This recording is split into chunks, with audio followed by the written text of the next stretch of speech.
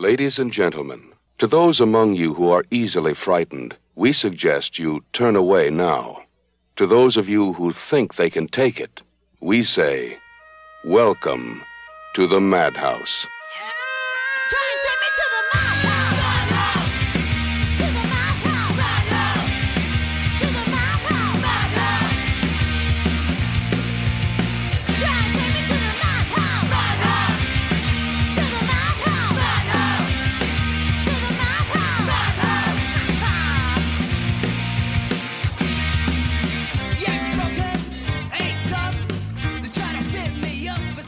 Welcome to the Madhouse, the first recorded episode of 2020, and it's episode 20.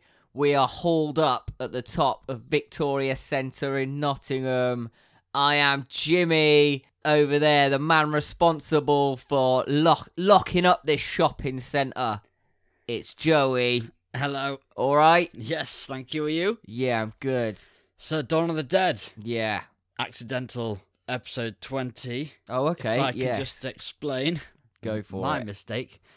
At the end of the last episode, I may have got a bit excited about doing Dawn of the Dead and said this episode was Dawn of the Dead, which it is. But we were supposed to be doing every 10 episodes George A Romero films in order that he made them, and I up, basically. So this should be the Season of the Witch, and then the Crazies, and so on. But it's not. So we're doing Dawn of the Dead. Episode 30 will be Season of the Witch. Yes. And we'll carry on from there and skip Dawn of the Dead when we get to it. Just got excited. It does kind of make sense to follow on. Yeah.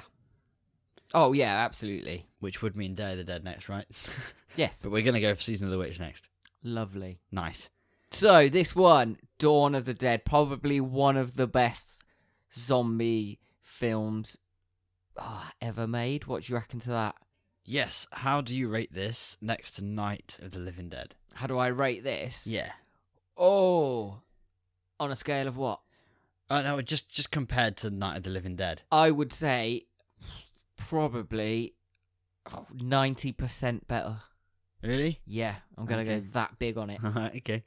I prefer Night of the Living Dead. Shut up and get out of my shopping centre. I will open these doors and we will let the horde in and they will decide. Okay. So if the zombies go and eat you, that means Night of the Living Dead's better. If the zombies go for me, that means Dawn of the Dead's better. Or they could just disagree with the one they're eating. Yeah. I have to let them know when they're on their way in what the plan is. Yeah. I liked this film a lot. Obviously, it is, as you say, one of the best zombie films ever made. Just something about Night of the Living Dead. Do you not think he's just stepped up his game? I do, yeah. This is a long film as well, clocking in at 2 hours and 19 minutes. Yeah. It ups the stakes, it ups everything. Yeah. In this film. I don't know what it is. It's not something I can explain. It's also slightly more comical, this one. It was supposed to be more comical than it when it came out. Oh, yeah. So the cut that we see now is not as funny as it was originally written to be. But I think I liked the seriousness of Night of the Living Dead. What would we do if this happened? We do what they do in Dawn of the Dead, have a little joke and a laugh. Yeah, a little bit of a pie in the face. Yeah, okay, yeah, we'll get to that. We'll get to that one. You like it, obviously. I like it. The body count comes in at 93 in this film. I had no idea. That's a lot. 17 humans die. Yeah. And 76 zombies. I'm guessing that body count increases a lot not long after the pie fight. That's when the bikers will get picked off. Yeah. I saw this film was made on a budget of 1.5 million or 500,000 or 600,000. As it was believed the cost of production may have been artificially inflated in order to sell it at a higher price to foreign distributors. Oh, okay. This was said by producer Richard Rubenstein on a commentary track. It made 55 million at box office, so a big success either way. But it's hard to tell how much they made this for. I know money was tight. Yeah, money is too tight to mention. Well, I mentioned it. Let's deal with it. Well, you've broken that rule. I was surprised that financing was hard to find, seeing as Night of the Living Dead was pretty big as a cult film at the time. That's probably why, because it was. But it was more of the cult film. financially successful. Night of the Living Dead, wasn't it? Yeah, I think so. Yeah. Yeah, I would have thought that someone would have backed a sequel then. Anyway, they didn't. Well, they did in the end. We'll get to it. Working title for this film was Dawn of the Living Dead. Yes, but as we have mentioned before, doesn't Russo get the rights to use the Living Dead, and Romero had to go with Of the Dead. Yeah, I couldn't remember exactly what the deal was, so I was hoping you'd explain it again. It might not have happened for this film, but yeah, it does happen. So, or it did happen. And this film contains the word zombie. Yes, only once though. Yes. It's. I think I'm right in saying this, that it's the only film that mentions it in the George A Romero Of the Dead series. I think so. Yeah. I agree with that. It was Peter in this film. When they open those doors, there's going to be 1,000 zombies in here. I think he says it. I don't. Maybe there's one word in Night of the Living Dead, but I'm not 100%. I don't think that's right. I think this is. I don't think there is a Night of the Living Dead. No, I seem to remember talking to you about it, saying they don't say zombie in the whole film. Yeah, I think it is just this film. Yeah. Spawned a good remake or readaptation. Yeah, 2004. Yeah, I think that's a really good remake. I saw that first. Did you? Yeah. Yeah, fair enough, yeah. I was 15, I think I would have been. And it's got, who's in it? Who's in this? Is it Scott Reiniger? Reiniger, sorry. Is he in this one? I think he plays somebody in the remake as well. Yeah. I can't remember. Sheriff or something, or a copper or something. Yeah. He plays in that. And there's a guy in this film who is in Day of the Dead. Yes, his character, he's a policeman, isn't he? Yes. In this one. Yeah. But and then he's... At the tenement Yeah. scene, is it there? I think so. I think I've got it written down for later on anyway. But that's interesting. Let's come back to it later on, because I think we're spunking our load all over the intro. Yeah, well, a bit premature, I guess. Yeah, that's what happens at old age, isn't it? I don't know, I'll let you know when I get there. When I catch up. Oh, lovely. Right, it's time for a plot slot, I think. 4 plays over, Jimmy. Okay, so what we've decided to do this time is actually have a real-life zombie banging on the door. Okay, I so did not know when they that. knock the door, that's our timer. So when they knock the door down, that's plot slot over. We got to do it before they knock the door down. So do you we have can this board planned? it back up.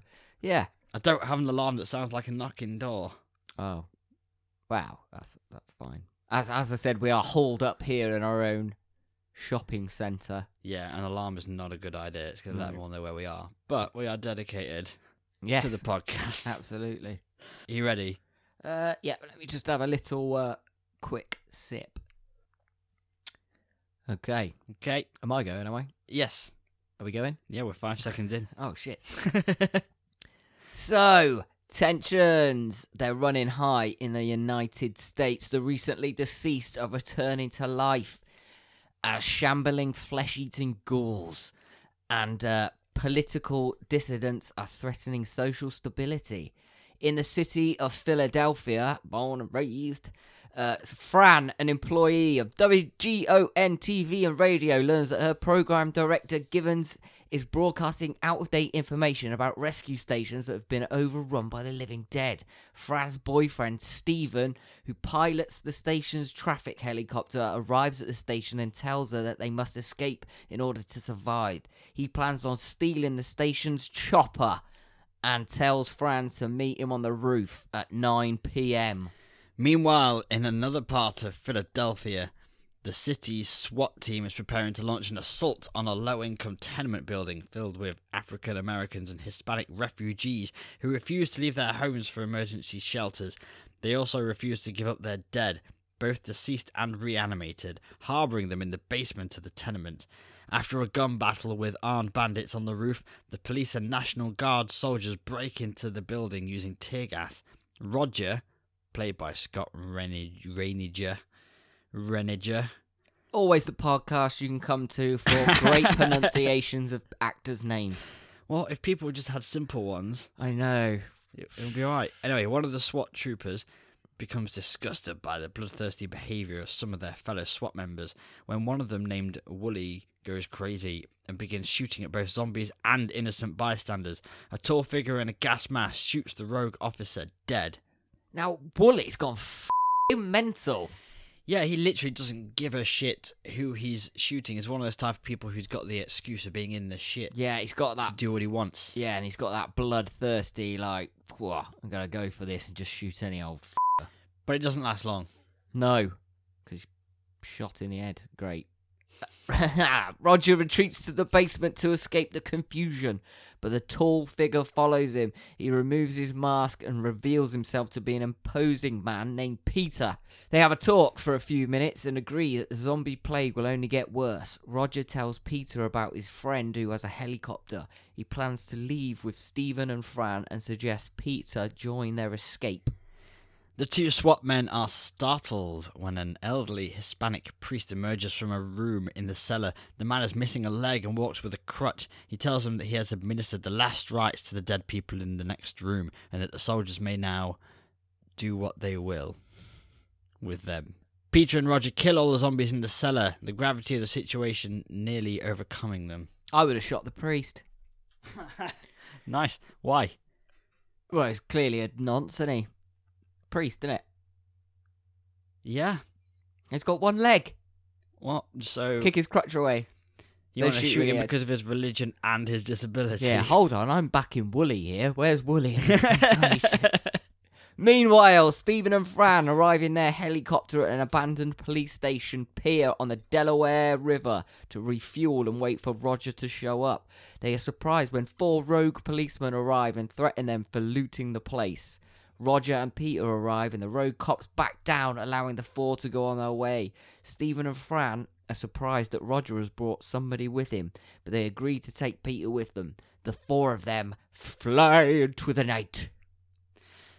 In the morning, Stephen lands the helicopter at a small, deserted rural airport depot to refuel. While exploring the area, zombies attack them from out of nowhere. Stephen tries to prove his manliness before Fran, who is carrying his child, but he is both clumsy and a shit shot. Terrible.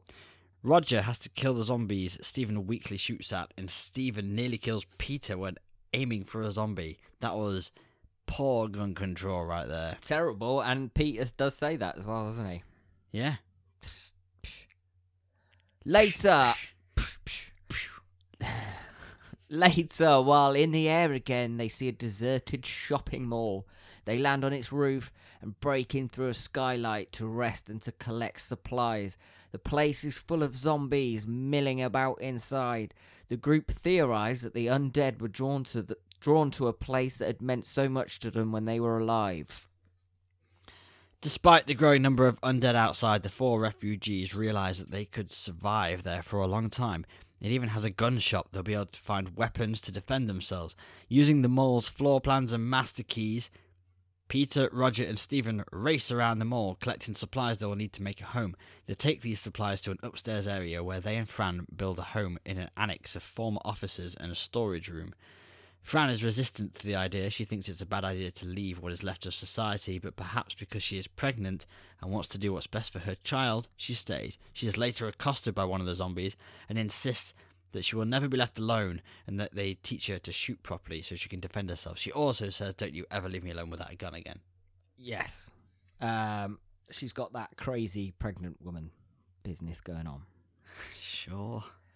Jimmy's words, not mine. I just want to just want to touch back on something quickly about them being in the mall. That's what the zombies. That's what they recognise. Yes, and that's what they go to do. George is very good at doing that. Does that in quite, I think, Land of the Dead as well. There's a few things just going about their business, what they would have done in real, before they were dead. Residual instinct or something. Yeah. What would you be doing? Just quickly. You don't want to know. I want to wank.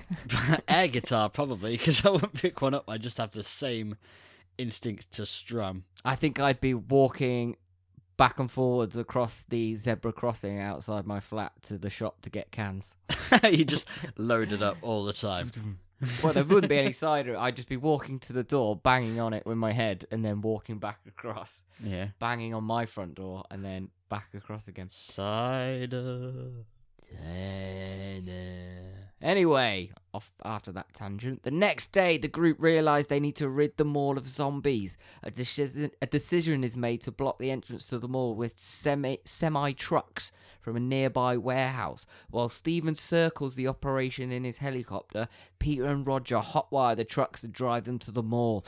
Peter is disturbed that Roger seems to be losing his grip on reality. He's become arrogant and takes unnecessary risks in order to demonstrate his mastery of the situation. Why is Peter flying that helicopter around? Knows, because he can't get hold of them. And he can't do anything. If anything, he's drawing more attention to them. That's in what the I truck. thought. I'd be like, everyone's going to see that helicopter flying randomly around the mall a lot. I suppose they got to give him something to do because he's useless at this point. Yeah. Unfortunately, he is bitten by zombies. That's not Peter. It's Roger. Bitten by zombies. While trying to get into one of the trucks, they all realise that Roger's wound will prove fatal, as nobody can survive a bite for more than a few days. Fran is conflicted. She wants to take Roger to a medical facility, but the others won't hear of it. They're convinced Roger is doomed, but decide to let the disease run its course. Yeah, he's got one on his arm, one on his leg. Yeah, after shouting "Yeehaw" a million times. Yeah, he just kept saying that a lot. Yeehaw! That's the one. Done the dishes. Yeehaw! Sat down in this truck. Yeehaw! Over the next several days, they begin to make the mall their home. Yeehaw! They care for the ailing Roger as best they can, but his condition rapidly deteriorates until it's clear he's on the verge of death. Peter builds a fake wall in front of the only hallway that leads to their home, disguising it from any potential looters that may come through the area. They monitor a television to see if the zombie crisis ever ends, but the news is dismal. Roger makes Peter promise to kill him if he comes back as a zombie, because he tells Peter he's going to try not to return. Roger does return, and Peter is forced to shoot his animated corpse in the head. They bury Roger inside of a large planter that houses decorative palm trees inside the mall. One night, Peter prepares for a romantic dinner with Fran and Stephen. When Peter leaves them alone, Stephen proposes marriage to Fran, but Fran declines, saying that they can't make that kind of commitment given what the world has become. It wouldn't be real, she explains, because it is in any other sense. Stephen seems to be depressed by her refusal. Over the next few months, the three survivors, Stephen, Fran and Peter, have hauled various items from the mall into the office space as their home. Fran is now showing signs of her pregnancy. She got fat as she walks around the windowless apartment. Peter is seen unhappily swinging tennis balls against the wall. I don't think he's unhappy. I think he's just playing squash, relieving his boredom. We suck. Oh! Okay, Where were you? you caught us out. There's no zombie at the door. We've done too good a job at securing this shopping centre. Yeah. Anyway, by now there are hundreds of zombies wandering around the empty acres of the parking lot that surrounds the mall. Eventually, all television and radio transmissions cease. The remaining three bicker as their sense of isolation and claustrophobia gets stronger. One evening, Stephen and Peter play cards using the worthless cash stolen from the mall bank. That looked fun. I'd definitely do that. Yep. While Fran cooks them dinner. During the dinner, Fran becomes annoyed by the white noise static from the nearby TV set and has to turn it off. There hasn't been a broadcast in 3 days. Except like Friends reruns and Probably, Come yeah. Dine With Me. How I Met Your Mother. It's probably been on a lot. Yeah. The Chase. I don't know what The Chase is. A game show. Alright, okay. Is it on a lot? Yeah. Where are we? In the shopping mall. Yeah, I know. We're sat in Tiger, but... Stephen refuses to turn off the TV set. Fran gets up from the table and turns off the TV before returning to her place at the table. Stephen promptly rises and defiantly turns the TV back on. He hasn't seen that episode of Friends yet. Fran then explains, "What have we done to ourselves?" We do nothing but watch Friends. Oh, I don't want to watch the spin-off series of Joey. It looks terrible. It is terrible. I think she's a bit... When she's saying, what have we done to ourselves, that, for what's just happened, seems like an overreaction. I mean, that's happened at my house. Someone wants something on, so they go and turn it on. Someone wants it off, so they turn it off. Someone turns it back on again. Yeah. It's hardly the breakdown of society that I would envisage if you were trapped. Not really, with the breakdown of society. Yeah. It is here that all three of them realise that the goods they have that meant... Oh, f*** off. It is here that all three of them realise that the goods they have that meant something to the civilised world mean nothing now. Their place of sanctuary is really like a prison. God, whingers. It definitely isn't. I think it sounds fun. I would be living the That's f***ing dream. amazing, yeah. Yeah. Arseholes. Earlier, Fran had demanded to learn how to fly the helicopter in case anything were to happen to Stephen, but during one of her lessons, they are spotted by a gang of motorcycle-riding survivalists who have been casing the joint. That evening, the survivalists approach, coveting the supplies inside the mall. They try to contact Peter, Fran and Stephen by radio, but Peter is smart enough not to respond. He knows that they will be killed if the survivalists find them. His plan is to let the looters break in and take what they want, then leave, betting that they won't find the camouflaged entrance to their home. The looters break into the mall and zombies flood in with them. Stephen, believing the mall belongs to him because he's a bit of a dick, sneaks into the mall and tries to shoot the bikers, who return fire, obviously knowing they're there now. Yeah. With no choice but to help his friend, Peter creeps through air shafts, picking off isolated bikers and zombies. Unable to cope with both Peter and the zombies, the bikers decide to leave after they've had a pie fight with the zombies. Yeah. Before they do, two of them enter the elevator where Stephen is hiding on top and begin blindly shooting, severely wounding him. He is later attacked and bitten by zombies and dies in the elevator. In the mall, the zombies corner and eviscerate several of the remaining looters. Peter does a great sniper shot to those two bikers who are flying back out the entrance. He's up in the shaft or something, isn't he? Yeah. And he's looking down. He just pops one of them off, wounds him, and Is then that the guy in the sidecar? Yeah. He falls off, and then they all munch on him. Delicious. Peter returns to their hidden apartment and waits with Fran. They are unsure if Stephen has survived, but they know he will return either way.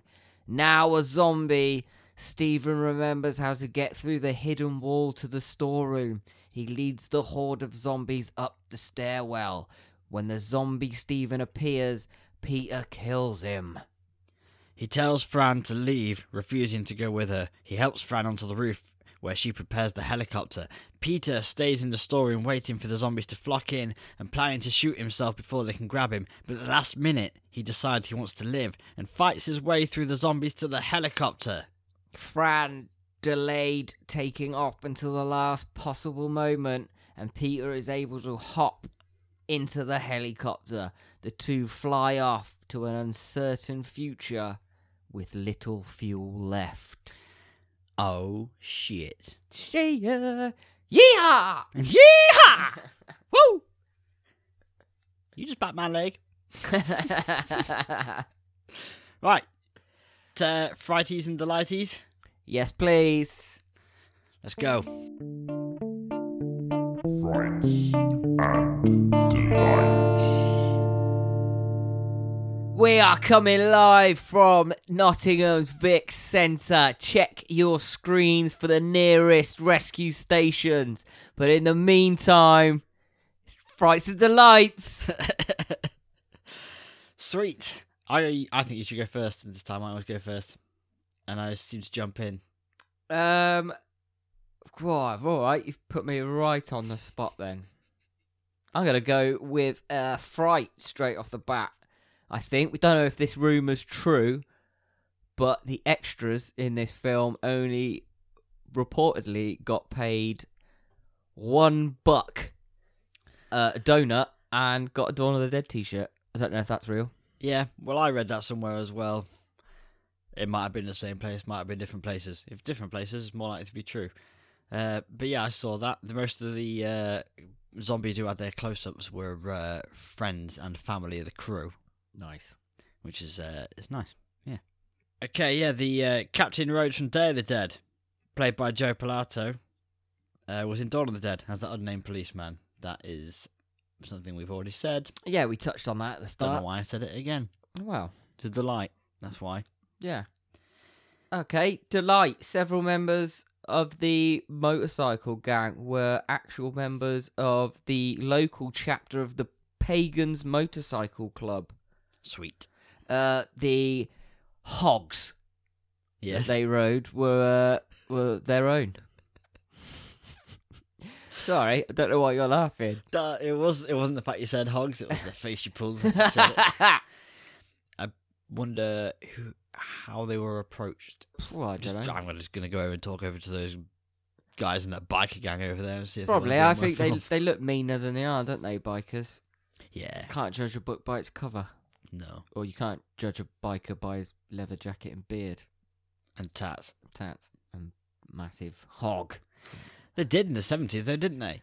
They did, yeah. Well, Yeah. I don't know. I wasn't there. You tell me. Well, have you not seen Easy Rider? Oh, yeah. Yeah. Okay, I've got a delight. Dario Argento did music for the film and was also an important financier of the film. Much like in Night of the Living Dead, the funding for this film was hard to come by, and someone stepped in to help. This time it was Argento. He was a big fan of Night of the Living Dead, and Argento offered his home in Rome to Romero so he could write the sequel in peace. Yes. Despite Argento being a scriptwriter himself, he left Romero to it, and he banged out that script in 3 weeks. Yes, and he wanted to be the person to put it out in Europe. He had something to do with Yeah. distributing it in Europe, or Argento something like that? sorted the soundtrack. Basically, he did sound for the film yeah. in exchange. Hang on, let me get this right. He did most of the Hold on, we're gonna get something right on this podcast. Yeah, maybe. Oh, Jesus. Yeah, he did the soundtrack and he provided the much needed funding to make the film a reality in exchange for his cash. Argento gained the rights to edit the That's European version of the film. Yes. Okay. Delightful. Yeah, he was a fan, stepped in and then asked for something in return. So I like this one.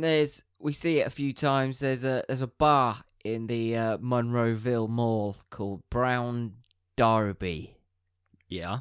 where it was an actual bar there, and some of the actors went there after shooting, got a bit lively, Yes. getting a little bit drunk, Yeah. got a little bit tipsy. I don't know what they were drinking. And one night, stole a golf cart, crashed into a marble pillar, causing $7,000 worth of damage. Yeah. Pocket money. Not when you're struggling for finance. Oh, that's true. But that was piss annoying. Yeah, probably. You're right. But hilarious. In the first draft of the script, the ending was more morbid. I don't know if this is a fright or a delight. I'll let you decide. I think this is I know what you're going to say, and I think it's a delight. Okay, I think it's a delight, but it's a fright because I think this ending would have been really good, and they didn't use it, so that's a fright. You know what I mean? Yes. Anyway, I'll tell everyone else what we're talking about. In the first draft, Peter killed himself, and Fran apparently killed herself too by putting her head into the helicopter blades. Oh. The credits were then going to run with just the sound of the helicopter in the background, which would after a bit splutter and stop, implying that even if they had made a run for it, they wouldn't have made it far because the fuel ran out after a couple of minutes. Oh. I quite like that. Yeah. Any more? Yes. On that note, Savini made a prosthetic head for Galen for when she jumped up into the helicopter. Yeah. And that was the head that She wasn't actually going to do it. What? She wasn't actually going to do it. She wasn't actually going to go do method. It. No, she wasn't going to go method. No. Oh well. Ugh, horrible. So when they changed the ending of that, he had this head. So that was the head that at the start that we see that loose cannon Wooly blowing off when he kicks open that door, blows up. Yeah, they had to change it from a white woman to a Hispanic man, didn't they? Yeah. Looking. Yeah. Also, actually, on that subject, I've got a fright. Did you spot the blacked up fella? No? He's part of the Hispanic sort of gang thing at the tenement building. They're on the roof. They come out before they kick down the doors and get in the tenement building. The guy jumps out and he's wearing a checkered shirt like a proper hippie. He's clearly not a black fella. Really? He's definitely painted. I did not see that. Did you see the guy? Oh, this is a fright I'm just going to chuck in there. The guy who was doing the blood pressure test. Yes. Yeah. Did you see the picture I sent to our band's group message thing? No. Of him. Let me show you on my phone now. I might put this on Facebook to let everyone know what I'm talking about. Absolutely. Where is my phone, Jimmy? Well, I don't know. I haven't got it. You just had it in your hand a minute ago. It's here. Right. I can edit out any silence, don't worry. That's fine. All right. Well, I'll just chuck in. Okay. This is the most profitable film from the Of the Dead series. Little snippet. Oh, is it? Yeah. Most profitable. Oh, that's pretty cool. Okay, here's the picture. I put this picture on Reddit. Okay. Yeah. Does that look like anyone that you may recognise from a TV series? Oh, No, you were going to say it. is it Charlie Day from yeah. Always Sunny? Yeah. I just saw that and I thought, holy shit, that's the wild card. And I put it on Reddit, and it's Always Sunny in Philadelphia subreddit, and I got 5.7 thousand likes. God, is that good? I don't know. I don't know what Reddit is. You know, I'm in the dark ages, boy. Well, it's a lot of likes. I mean, there are more. I know the number's big. It's more attention than I've ever got. Okay. So it's a win. To say I have 3 posts that I've ever put on Reddit as well. Anyway, Frighty Delighty. Shooting took place at the Monroeville Mall in Monroeville. Shooting took place? In Monroeville, Mall in Monroeville. They shot the film in the winter of 77 to 78, but they halted filming in the mall for 3 weeks due to Christmas period, because it would have been a bit to take down all the decorations before shooting and then put them back up for the mall to open. While they were not using the mall for those 3 weeks, they shot the TV studio material and I think the tenement scene, where they had a blacked up guy and a white woman's fake prosthetic head made to look Hispanic. Yes. Yeah. Filming inside the mall started at 10 a.m. No, it didn't. Filming inside the mall started at 10 p.m. and ended at 6 a.m. Despite the mall not opening until 10 a.m., this was because all the music and lights came on at 6 a.m. and no one knew how to turn them off or make them come on later. So, I mean, that's annoying. You're losing a good 3 hours filming just because no one knows where the switch is. Yeah. I've got a delight. You probably think it's a fright. Yeah, maybe. So when that sort of comical music comes on, yeah, in the mall and all that, zombies are like shuffling around, they're going up and down the escalators and like bumping into things, and it's like it's not Benny Hill, but it's that type of music. Boink. Falling over and shit. I thought just that was found funny. my clip for the end of this podcast. I like that. As we said before, it was originally supposed to be a more comedic sort of film, but the Night of the Living Dead was, and it had more of a comic-y book style to it. But then they took that back, and then just they left in a little bit of humour. There's always a tiny little bit of humour in the whole Romero series of zombie films, I think. Yeah. I've got down as a fright the pie fight. Pie fight. Because I like the camp comedy and my horror, but that was mental.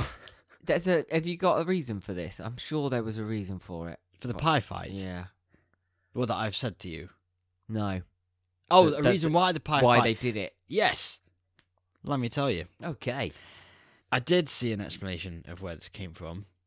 While filming Night of the Living Dead, the question arose of how to eliminate an undead person. Is that the right word? Yep. Okay. A woman whose name I have here, Marilyn Eastman. Oh, you pronounced that Marilyn. stunningly well. What, Marilyn Eastman? Okay. Anyway, she was an actress on the film of Night of the Living Dead. She joked that the secret to killing them should be a pie in the face.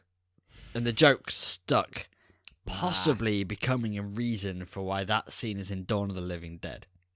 Dawn of the Dead. Working title, Dawn of the Living Dead.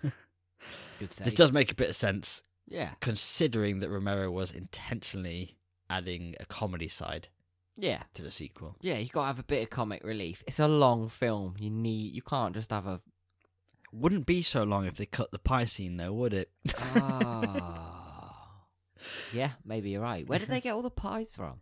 They literally opened a fridge. I mean, and this is what possibly annoyed me about that scene. You're in an apocalyptic scenario, yeah? Okay, You're a survivalist. Yeah. You're riding around your state, your country, trying to find food. You find a mall with electricity working. Yeah. A fridge that's on. Yeah. Inside, there's chilled pies and chilled food. Cherry pie. You know what I'm going to do? Smash it over the face of a dead person. Clearly. Well, maybe that's what they needed. Maybe that's what they've been missing. That whole whimsical... Violence. In a zombie apocalypse, they've been missing the violence. Yeah, because do you know what I'd do? I do. Yeah. Once we're settled, after a couple more months in this shopping centre, I'm going to go down and I'm going to pants loads of zombies. Yeah, I would definitely Just gonna have... walk Me and up you there, would have a boom, really good time if pants. this was happening. Yeah. You got to have a bit of fun. And I would have hidden a helicopter somewhere a bit better somehow, maybe, and then not flown it around like a dipshit, Yeah. attracting a load of attention. Yeah. And you would have been fine. Yeah. Sit it out, have a good time. There's so much ammo in there. We could have had shooting practice all the time. This is where we'd... Those malls always had a cinema in them as well, didn't they?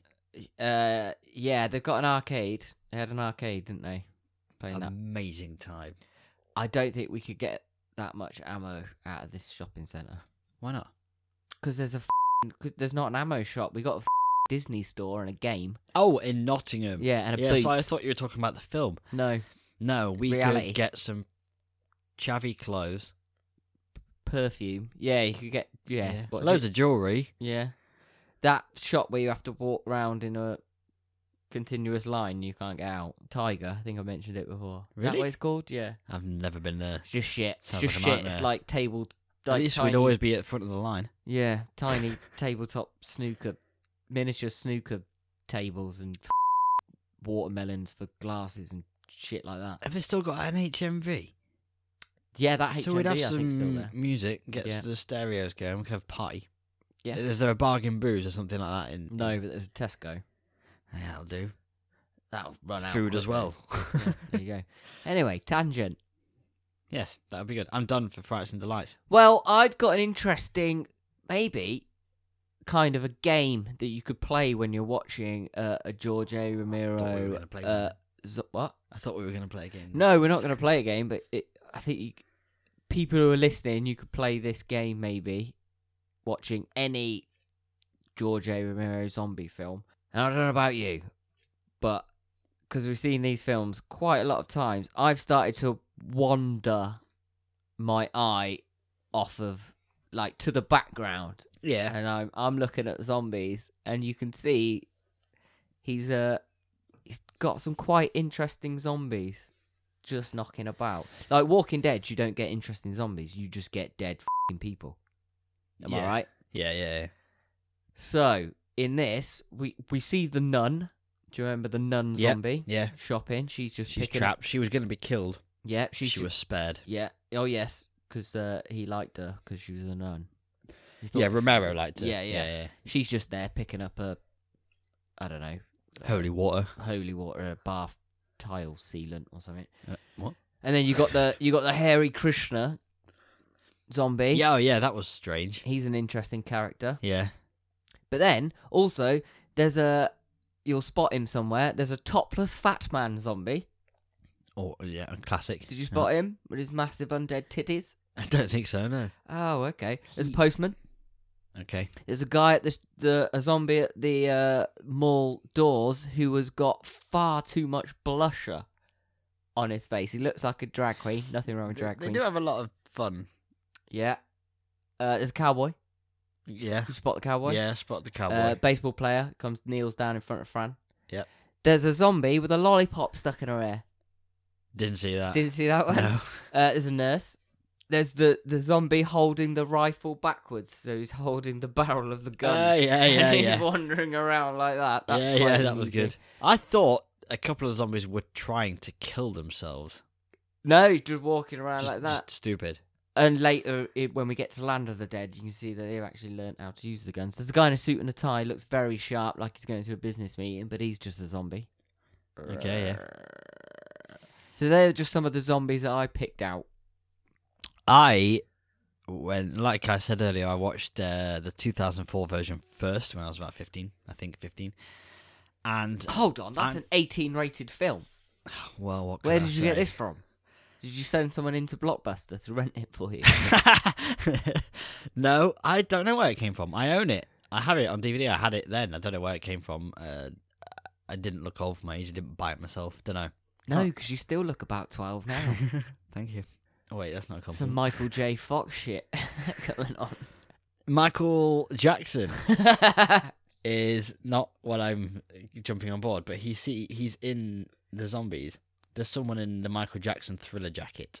Oh, I didn't see that. Damn in the it. 2004 version. Obviously, Oh, in the because in 2004 one. 1978 version, Michael Oh, Jackson okay. was still singing ABC. Oh, okay. Easy as 1, 2, 3. Okay. Yeah. Jesus. All right. Yeah, but in the 2004 version, if I remember correctly, when they're at the top, they're on the mall and they're taking pop shots with a rifle, just having a bit of fun, popping them in the head. Yeah. And I swear I remember seeing Michael Jackson, basically a zombie in an MJ red jacket. Oh yeah, I don't see that. That's not an unusual thing. I don't think. No. So I'm putting it out there. When you're watching these films, message us. Tell us which weird zombies you've seen, because I think it's interesting. You could make it a game. Like do a shot every time you see a weird zombie. Is it Roger who goes around shouting "Yeehaw"? Yes, Rog. Yeah. You could have Roger going around going "Yeehaw" and you hear a hee out the other side. That would be quite good. In the next remake, we should have those two things going on. Yeah, that reminds me. I need to show you something. Bite his leg. Ow! After this show, because it's funny Okay. to do that. Anyway, I think I'm done. Are you done? sort of. Yeah. Where would you make a beeline to if you're stuck in if you're stuck in a shopping mall? Where would you go? In a zombie apocalypse? Yeah, obviously. In America, or as we are now in Nottingham? Let's go Nottingham. Sports shop Sports shop. for weapons. Weapons. Baseball bats. We're not exactly indulged in the weapon industry in this country, No. which I think is a good thing. But in a zombie Absolutely. apocalypse, we might be a bit Shit worried out of about luck, that. yeah.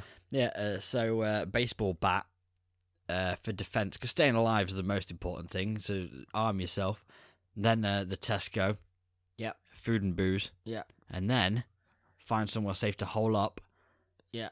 And then have an explore. And when you've got yourself safe, Yeah. you've barricaded away, Yeah. kind of like they did, really. And then we've Yeah. got our weapons. Everyone's safe. We've got food to last a few weeks in that room. Yeah.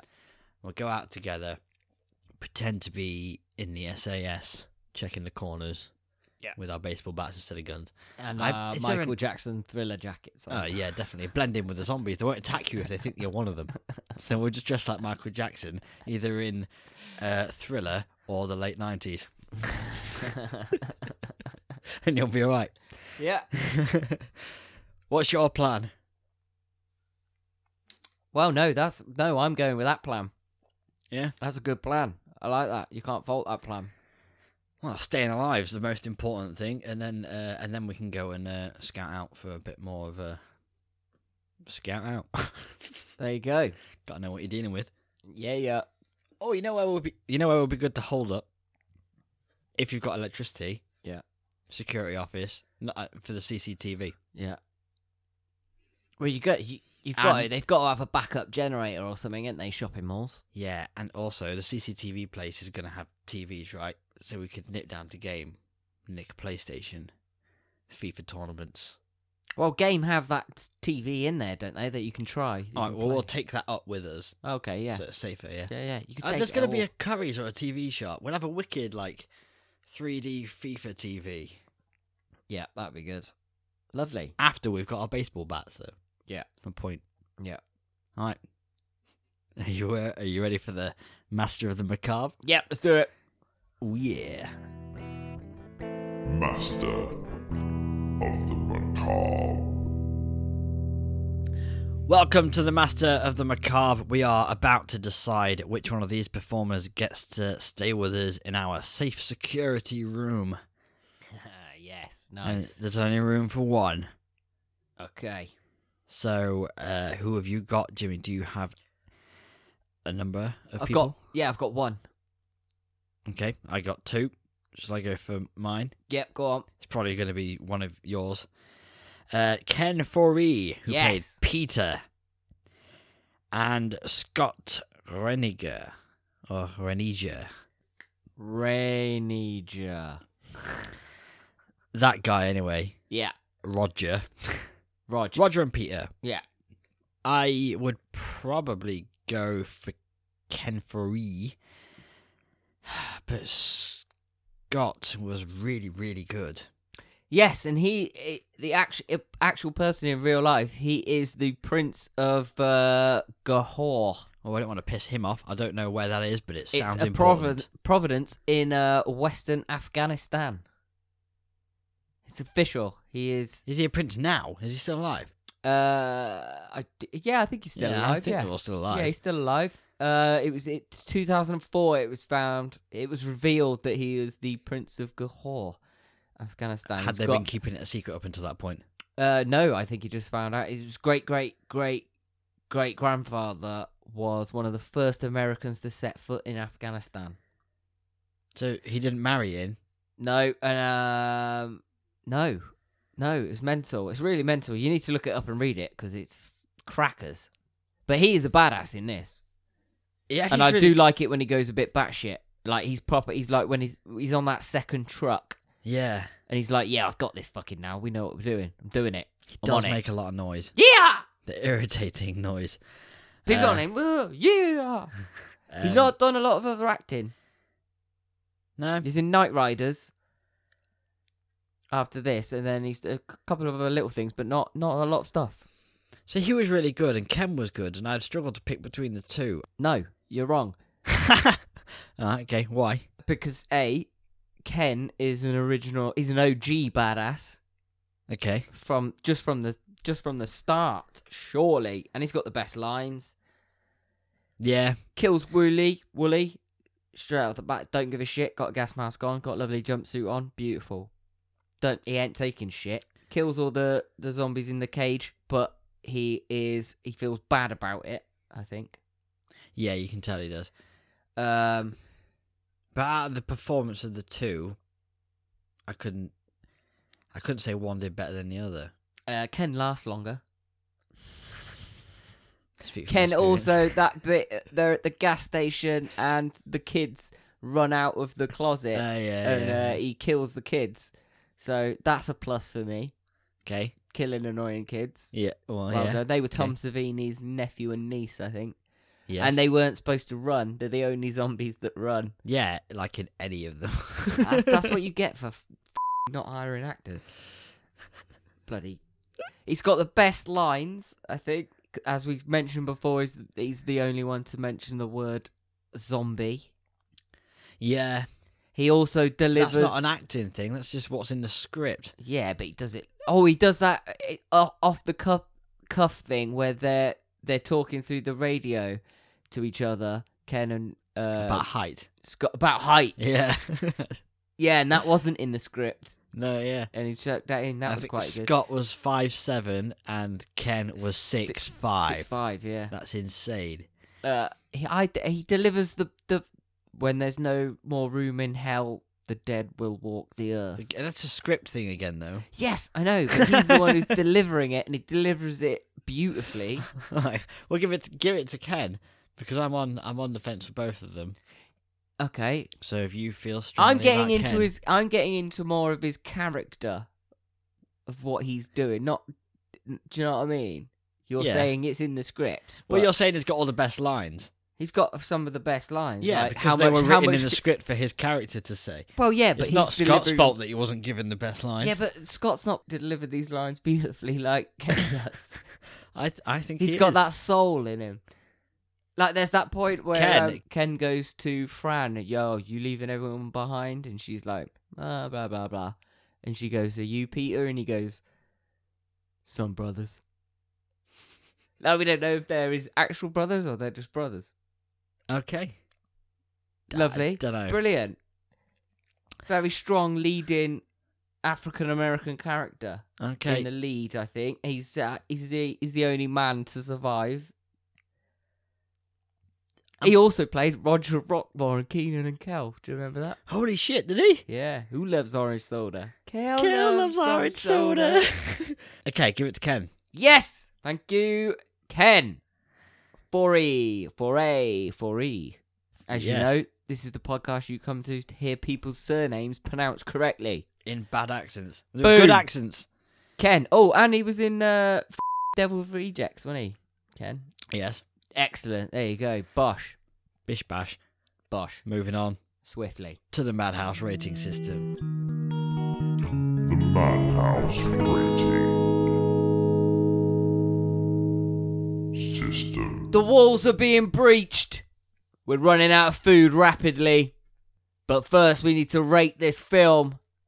It's the Madhouse rating system.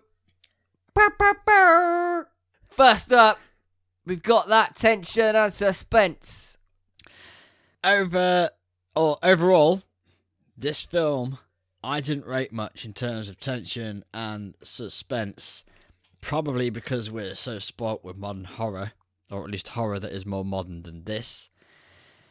For its time, it's hard for me to say it does a good job of setup and execution of tense events. It's just that maybe we've been exposed to so much more in the sense that the techniques around today are so good.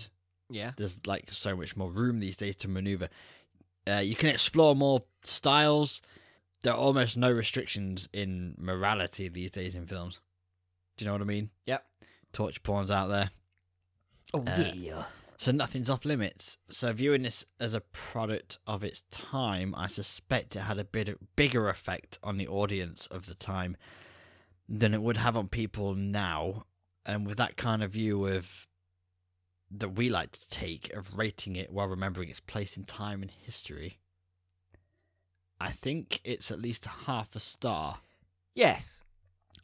I think it pushed boundaries in terms of suspense, but not much further than its predecessor did a decade before. Well, this delivers a slightly different tone to Night of. Yeah. And like you said, it's not tension, it's not suspense from start to finish. It's got little pockets of it. So like when we have Roger like in the truck trying to get the truck coming, we can see the zombies come in. Yeah. We know he's gonna get bitten and shit's gonna go down. Whoa. You get it in a different form as well when he's dying Yeah. and coming back. Yeah. So like you say, it has pockets. Yeah. Because they're living it. So you've got to have these bits where they've cleared it all out and they're there and they're living their life to as best they can, you know, doing what they were doing, trying to watch the telly. She's preggers, trying to watch the telly. Ken slicking his hair back, going for dinner together, just doing the normal mundane sort of stuff. Yeah. You've got to have that because and that's what they do in The Walking Dead as well, which I think was where they got it from. Yeah, yeah. You know what I mean? I think this is one of them films, but you've got to have the low points as well as all the action and the zombies. You've got to see how people are living their life during this zombie apocalypse because it's not all flesh eaters coming at you. You got to have that point where you're just sitting back trying to play Mario Kart, having a wank, eating a burrito. All at once. If that's what you want to do, boy. The way I see it is it's coming as the sequel to Night of the Living Dead, which was a film that upped the stakes constantly in one big kind of raise to a crescendo of a big fight out. They're in the house, and then there's people in the basement, and there's zombies outside, and there's more. I feel like upping the stakes in this one was just more zombies and more stuff. But I get where you're coming from. But that's where that's the progression. It's a different story. Yeah, that's the progression of it. That's where we're at. Yeah, and it was a decade from between the two filming between the two films. But I think it's only a matter of days, isn't it? On the actual timeline in the world. And, so what are you saying for? Let's give it half. Let's give it half for the old tension and suspense. All right. Okay. Boom. Next up, we've got gore and visual effects. There is some great gore in this film. Heads blown off, fake heads, obviously, that used to belong to Galen. Blades through skulls. It's 1978, and of course, all the effects are practical, which I always love. It always works really well. Apart from in this film, the skin makeup. There's worse in some shots than others. Oh, it's a bit bluey, isn't it? Yeah, it's a bit art. I don't know how to describe it. I mean, bluey obviously is the blue word to describe it. I think Savini wanted it to be grey, greyer, because Living Dead was in black and white and you couldn't see. Yeah. So you wanted to go for that. He chose grey, but it turned up bluer on camera. Yeah. Then he didn't know that was going to happen. Yeah. So he was a bit disappointed. Yeah? Yes. But he does a lot of his... Savini is the fucking master. Yeah. Like, he did a lot of the... Figuring it out. Just on the spot. Just going, like, there's a great shot of... who is it? I think it's either Roger or Steve who shoots a zombie on the floor in the head. Yeah. And they did it by had a wire attached to a soup can that pulled the lid off and splattered the sort of out of the back of the soup can out of his head, which was that's ingenious. Yeah, it's just that thinking on the spot. We need this to happen and work because George says so. Yeah. So how do I make it work? Yeah, the Tom Savini, as you said, head makeup artist in general, did an amazing job. Apart from possibly the blue face. But we can let that go. He was unhappy with the fake blood. Yeah, I did hear that. As it was very bright red, which I know you like the bright red look. Yeah. And I don't care either way, one way or the other. He said it looked fluorescent. Romero liked the fake blood colour because he said the film was meant to have more of a comic book feel and also to be more comical than Night of the Living Dead. So I guess he wanted to separate the two films from each other. Maybe it made it easier to make a sequel, purposely trying to make it harder to judge the two together. Yeah. So people aren't always constantly doing what I'm doing and pitting them against each other. Food colouring, peanut butter, and cane sugar syrup. And I'll have the pasta, please. Oh, okay. So what were you saying? Yeah, that's what the blood was made of. Okay. 8 people. That's the amount of people there were in the makeup department that had to do the makeup for 200 extras. Shit. Took 3 hours a pop, I think. I think they ran out of blue. Grey, sorry, that turned out blue. The scenes inside the helicopter were all shot while on the ground. This seems obvious once you find it out, but I would never have put that together myself. They had a black backdrop for nighttime and a blue one for daytime, so top-notch technical solutions right there. They did just do those scenes, and then they added the real helicopter exterior action shots afterwards. That also seemed more interesting when I wrote it down. Tom Savini's he got involved as well, stunts and stuff, didn't he? Yeah. Because he's in it. Yeah. And he jumped off that mall. ledge. Mezzanine. Yeah. That's good. Fair play. Getting involved. Loving it. He also, I think he picked the guy to play, I think it was his friend. The guy gets his head chopped off, or the top of his head chopped off by the helicopter. He picked his mate to do it because he had a big forehead. Yeah, I read that. Yeah, I forgot about that till you just said it. Yeah. I want you. You're perfect for the part. Oh, what is it? My charisma, my good looks? No, you've got a big forehead. I need to chop about 2 inches of it off. I would give it a star for going on visual effects. Yeah, they're like Steve when he's a zombie looks amazing. Walks like a zombie amazingly. Yeah. There's the iconic zombie at the gas station that Steve tries to shoot in front where Ken's behind him. That's on T-shirts and all sorts of business. Yes. Looks amazing. Yeah, give it a star. Nice.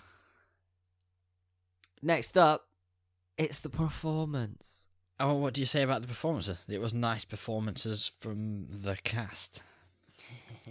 Well, it was yeah. Enjoyable, over-the-top performances, and this film comes with some great stories of improvisation, like we said. Yes. The Scott and Ken improvise the scene where they make fun of each other's height. Scott nearly didn't get that job. Sorry, and that bit where the children run out at Ken. Oh, yeah. He didn't know that they were going to run out at him, so his reaction at that first bit was authentic. So he nearly actually shot them. Well, he might have. We don't know. Yes, snuff film. Scott Reiniger nearly didn't get the job because Romero was worried that the height disparity would be too much on screen, but Scott said something along the lines of, and I'm paraphrasing because I I'll haven't slump got it. down. No, when people see the shit going down on screen, they won't notice or care about the height difference. Okay. And then he offered him the job. Yeah. So that works. If you don't get a job you want, just be blunt and swear at him. That'll work. Yeah, so Galen Ross, who played Fran, didn't want to be the typical screaming, hysterical woman. She wanted to be a strong and powerful woman. She didn't want to do any screaming. Yeah. And she didn't want to be, like, she wanted to be able to fight the zombies on her own. She didn't need a man to help her. So I think that's quite a nice thing, that she wanted to be a powerful, strong woman. Not be that typical hysterical. Yeah. And we've pointed out numerous times that the women in horror, a lot of time in earlier films, used to just scream, get hysterical, and look lovely into the eyes of a man. She don't need no man. She called bullshit on that and refused to scream. Yeah. Did Romero ask her to scream and then she said yeah, no? She said no because I don't want to be that character. Yeah, and then he didn't ask her again. Yeah. Yeah, sweet. She was also fighting zombies. Yes. And that was due to her saying, I want to be fighting zombies. Not just... In fact, I suspect... Not just cooking Stevie's Yeah. tea. After finding all this... You know, there's a bit where she says, don't expect me to be just playing den mother to you boys. Yes. I think that's probably come from that. Yeah, probably, yeah. Chuck that in. Yeah. Yeah, a shortage of budget meant a shortage of stuntmen. So the job was taken on by the makeup artist Tom Savini and his assistant Tezo Stravaskis, like you said. Yep, great. They did most of the stunts and did pretty well, apart from the incident where Savini hissed himself. Pissed himself? He didn't piss himself either. Hurt himself, missing a pile of boxes. Did you hear about that? No. He was meant to land on the boxes after he swung down from a banner, but his back and legs hit the floor. He hurt his back and legs and spent a few days using a golf cart to get around and work. So I bet getting pissed up and stealing a golf cart didn't seem like such a bad idea at that point. Oh, is this the same golf cart? I would have thought. I mean, how many golf carts do you find anymore? Oh, yeah, I wonder if those open bars were the reason he was doing stunts in the first place.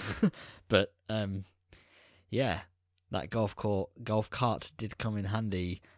I don't know if it was before or after they got drunk and crashed it or stole it, or whether they... I don't know. Who knows?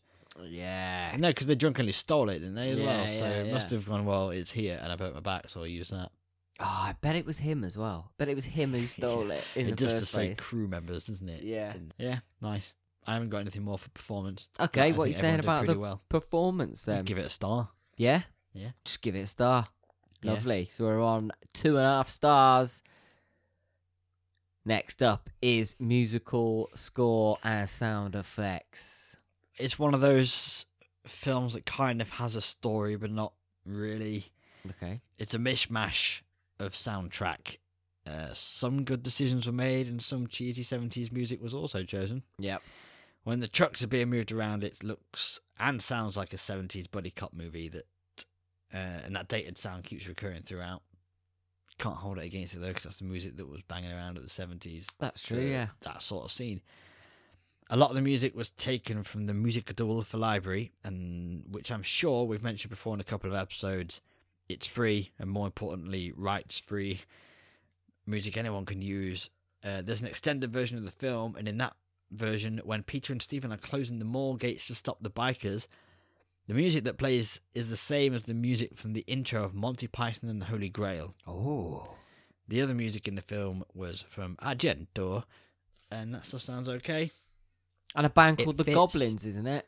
A Uh, band called The Goblins. Yes, in the international cut or something, he used a band called Goblin. That's what I was saying about it. It's a mishmash. It's hard to figure out who did what and for what cut, because there were quite a lot of different cuts and they used different soundtracks. But Goblin, yeah, an Italian 4-piece. He worked with him to create original pieces. Goblin had, the year before Dawn of the Dead, done the soundtrack for Suspiria in 1977. Oh, okay. So the different versions of the films all seem to have different soundtracks, so it's hard to pin down what's in what. It also makes it hard to rate it with an all-encompassing star or no star. Pretty things have a song in it when there's that hunting scene going on with the National Guard are out and there's all the rednecks got their guns. Right. Yeehaw in again, probably. They were all volunteers. Yeah, they were. Everyone. The hunters, police, Yeah. ambulance and fire just turned up. Lovely. I don't know what to do for music. What do you want to do? Well, I'm saying no, but I did enjoy all the comedy music, like I said, that goes on in the mall, and they're all just giving it around. What are we on then now? What? What are we on? We're on 2.5 stars. Out of 5 Yes. for Dawn of the Dead. Yes. Alright, so we're on to overall experience. Yes. What do we do? Overall experience. Yeah. You got to give it a star. I was thinking It's of just giving good. it a It's star. one of the best zombie films ever made. And 4 out of 5 sounds about right. Yeah. Yeah. Brilliant. Just go and watch it. Don't listen to us talk about it. Go and bloody watch it. Yeah. Well, Learn something. I'm hoping people watched it before they listen to this, or we've just ruined the whole thing. That's the point of the podcast. Oh. You watch the film first. Go, before you get listen some to us do a tips. plot slot. Yeah. Ruin it all for you. Get some tips. Watch all the films so you know what's going on, because it's going to happen soon. We're all going to be down the shitter. Well, sure, maybe. It's going to happen. We'll see. It's going to happen. I'm telling you. I'll see you at the Vic Centre if it does. If I can get here. Nah, we need to find a better place. It's too close. It's too close. Okay. We've got to find one of them. We don't have them here. We They should- call them strip malls in America. They're on sort of the outskirts and yeah. shitty bits of town. We don't really have enough room for that kind of need. We should get some radios. What are they called? Walkie-talkie. Come in there, buddy. Good buddy. Ham 10-4. radio type people with It's there in the CBs. air. What? The CB radios. that CB radio. Ham radio operators use. Oh, yeah, CB radio. It's my film choice, Jimmy. Come in there, rubber duck. Yeah. Come in your what? Are you ready for my film choice? Oh, yeah, yeah. If you don't get this, I'm going to slap you upside the head. Yeah, okay, that's fair. Because Pressure's on. this is a gift. I've literally wrapped this up. You just need to peel back the paper and read what it says. Oh, okay. Is it something I'm going to enjoy? I think you'll get it in the first 3 words. Okay. 27 years. 27 years. After their first encounter with a terrifying... Oh, is it chapter 2? Yes. Yeah. 27 years after their first encounter with the terrifying Pennywise. If you hadn't got it by then, you would. The Losers Club have grown up and moved away until devastating phone calls bring them back. This is the 2019 It Chapter 2, and I feel like we need to bookend the fact that we did the first one. Absolutely lovely, because actually, I'm in to watch it on Saturday. Are you? Yeah, we got it downloaded already. That's my Saturday I night. wondered if you've ordered it, because it comes out on DVD on Monday, and I've got it pre-ordered. Oh, yeah, yes. I've ordered it. not illegally downloaded it. No, of course not. I've ordered it, and it's coming on Monday on release day, so I can watch it that night, and we can do the episode on Friday. Yeah, I was probably. just... No, yeah. we can't, we got a gig on Friday. Yeah. One day next week. That's why I'm watching it Saturday. Okay, yeah. Because we've got a gig this Friday as well. Yeah, I'm excited. It's going to be good. James McAvoy in it. Yeah, it looks really good. I have not seen it, so I can't tell you definitely. No, I haven't put either, money on it being good. Yeah, I can't wait. Right, are we done for the day? No, don't we need to do aren't we doing a competition? Oh, shit, yeah. Competition time. Your chance to win a framed Dawn of the Dead poster and a Headstone Horrors album. Oh, yes, lovely. What's it called, Jimmy? The Headstone Horrors album? Yeah, the latest one. It is called Welcome to Purgatory. Is it not called This Town Called Purgatory? It is called This Town Called Purgatory. I asked you because I wasn't 100% sure, but you said it and it sounded wrong. It's our own album that we're going to give away to you. Yeah, we're chucking badges and maybe a couple of stickers and stuff as well. Yeah. It's a simple one this time. It's a question. Yeah, Jimmy's going to ask you a question. Email us at themadhousepodcast@outlook.com the answer. And we'll Chuck them in a hat. pick a winner out of a hat again, yeah. We'll chuck them in the sombrero and have a little wriggle around. Yep. Pick out a winner. Sweet. What's the question, Jimmy? The question is, what is the famous poster tagline from Dawn of the Dead? That is, what? I'll repeat that. What is the famous poster tagline from the film Dawn of the Dead? And for an extra point, which character says it in the film? Yeah. I mean, yeah. I'll chuck in a plectrum for that one. Yeah. If you can. Okay, yeah. We'll chuck in something anyway. Jimmy's gonna fart in a box. No. Right, are we done now? It'd be a lot more moist. I'm glad you brought that back up. I would have been so annoyed with myself if we forgot the competition. It's a really good poster, by the way. It's nice. I framed it myself.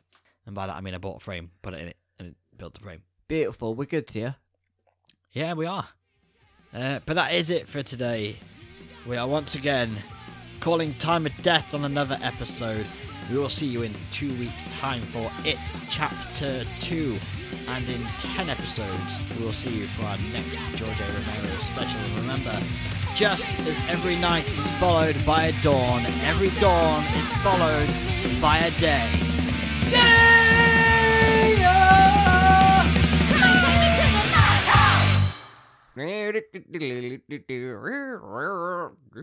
Boink.